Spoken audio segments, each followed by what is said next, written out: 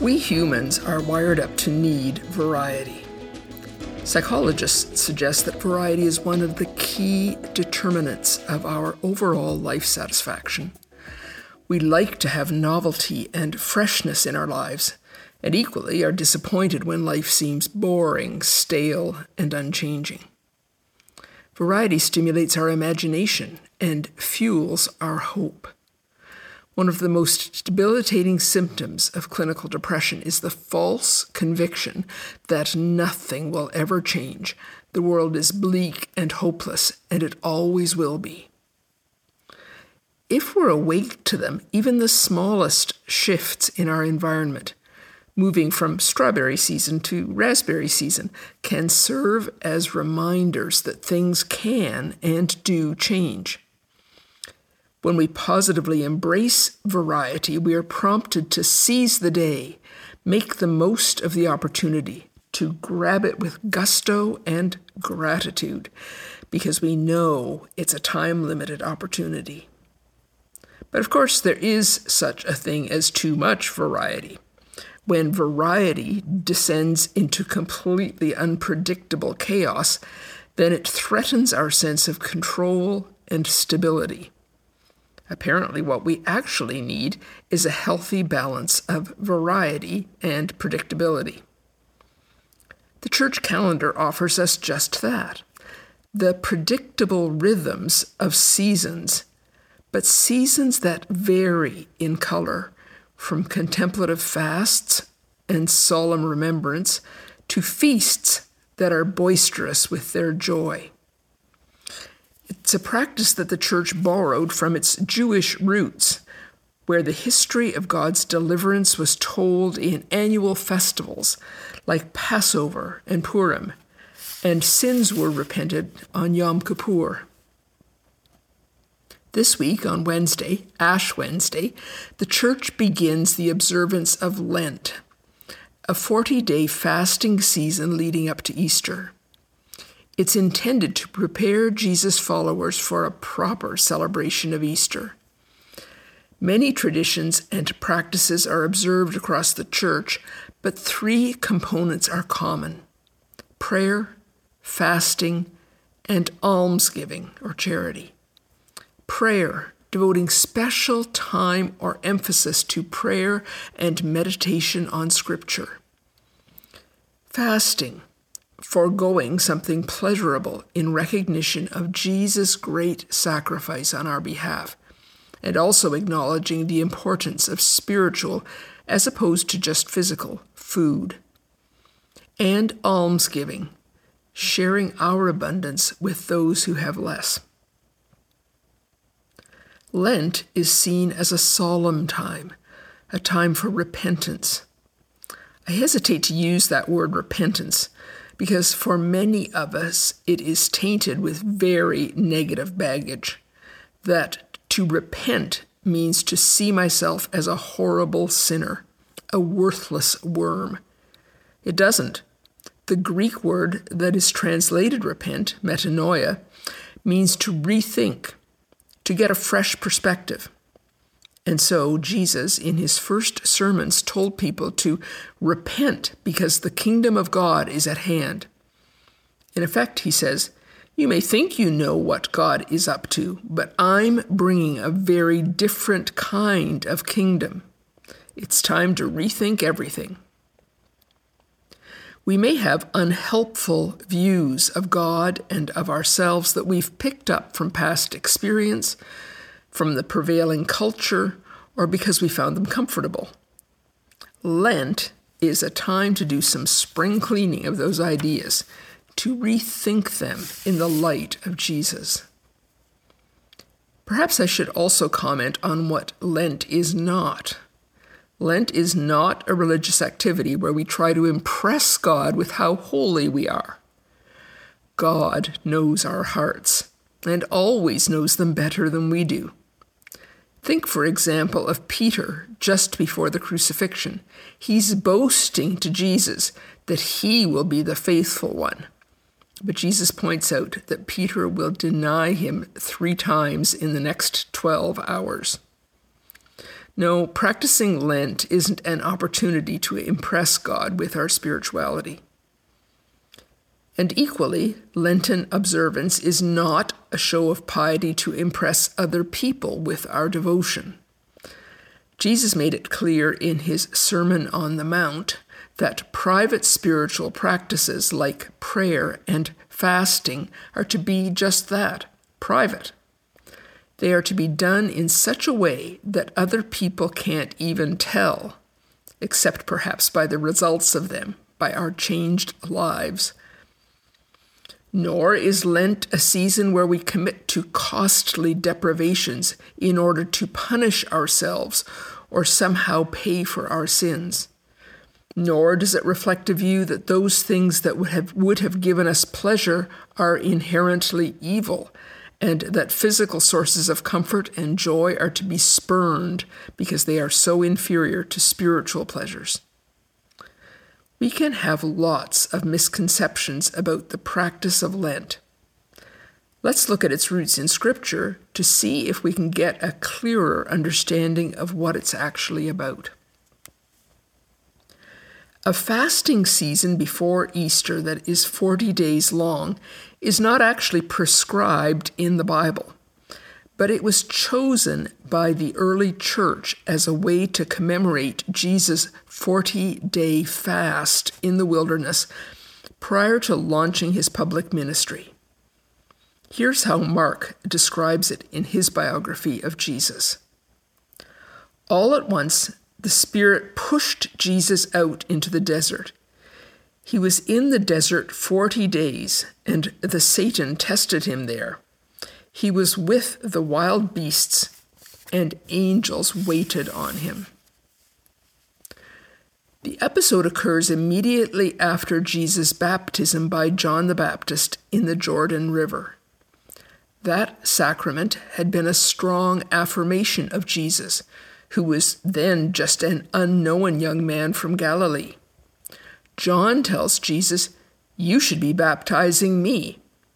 And after the baptism, God the Father and the Spirit add their benediction.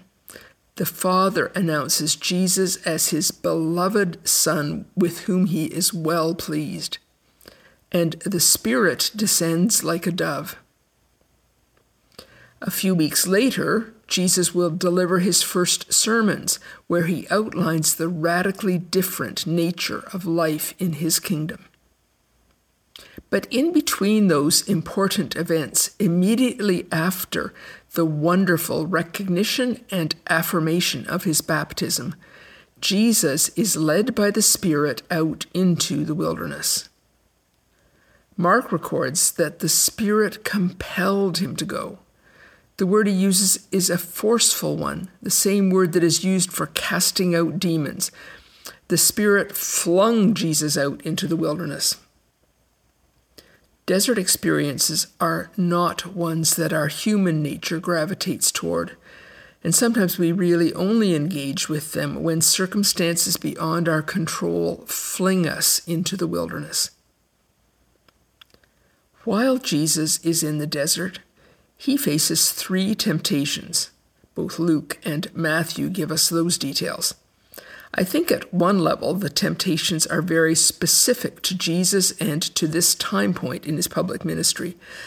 But I also think there are some universal truths from this time of testing that may be important for us, especially during Lent. The 3 temptations are to turn stones into bread to relieve his hunger, to become famous by throwing himself off a high building, knowing that angels will rescue him, and to gain possession of everything he can see through a deal with the devil. While those are very specific temptations, they also represent the 3 types of temptation that we are all prone to. In fact, the same 3 tests are highlighted at the very beginning of our Bibles and again almost at the very end. In the temptation story in the Garden of Eden, we are told that the apple was good for food, that it was a delight to the eyes, and it was desirable to make one wise. It satisfied bodily appetite, the desire to acquire beautiful things, and the desire for unique power. And at the other end of the Bible, in the Apostle John's letter to his church, he warns against the same three dangers: the greedy desire of the flesh, the greedy desire of the eyes, and the pride of life. Apparently, our big three hot buttons are lust, materialism, and ego. Am I starting to sound like a Victorian moralist? Don't worry, I'm not about to segue into the 7 deadly sins. But at the same time, I think we can't be naive about where our vulnerabilities are. Successful advertisers sure know where they are. While I'm not making any claim that they learned about our 3 basic motivators by reading the Bible, it's nonetheless clear that they all know them. Advertisements, the values we are urged to pursue, the very milieu we swim in every day, are pointed at one of these 3 fundamental desires.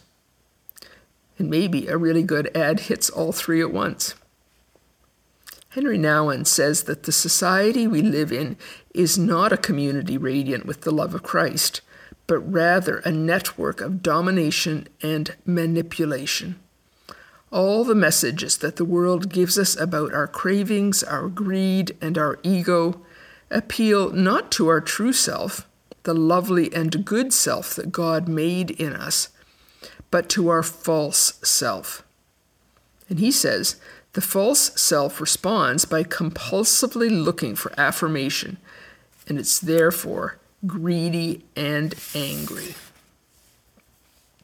And that, I think, is why we need to follow Jesus out into the wilderness, to escape the pervasive messaging that tells us happiness is to be found in gratifying our bodies, amassing more stuff, and stroking our egos.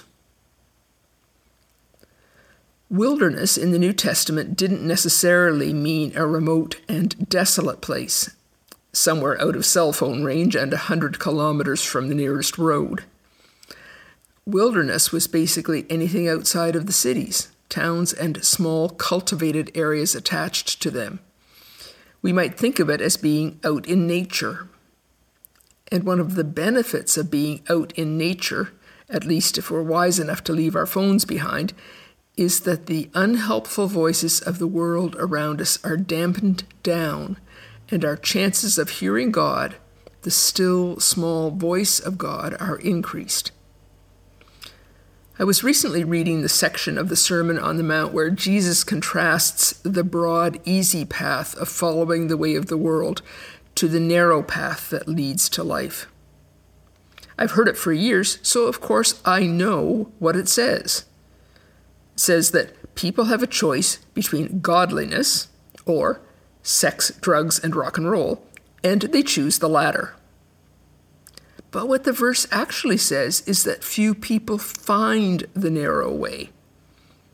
It's not that they deliberately evaluate both options and reject the Jesus way, that rather in the midst of all the noise of our culture, they don't even see that there is another way.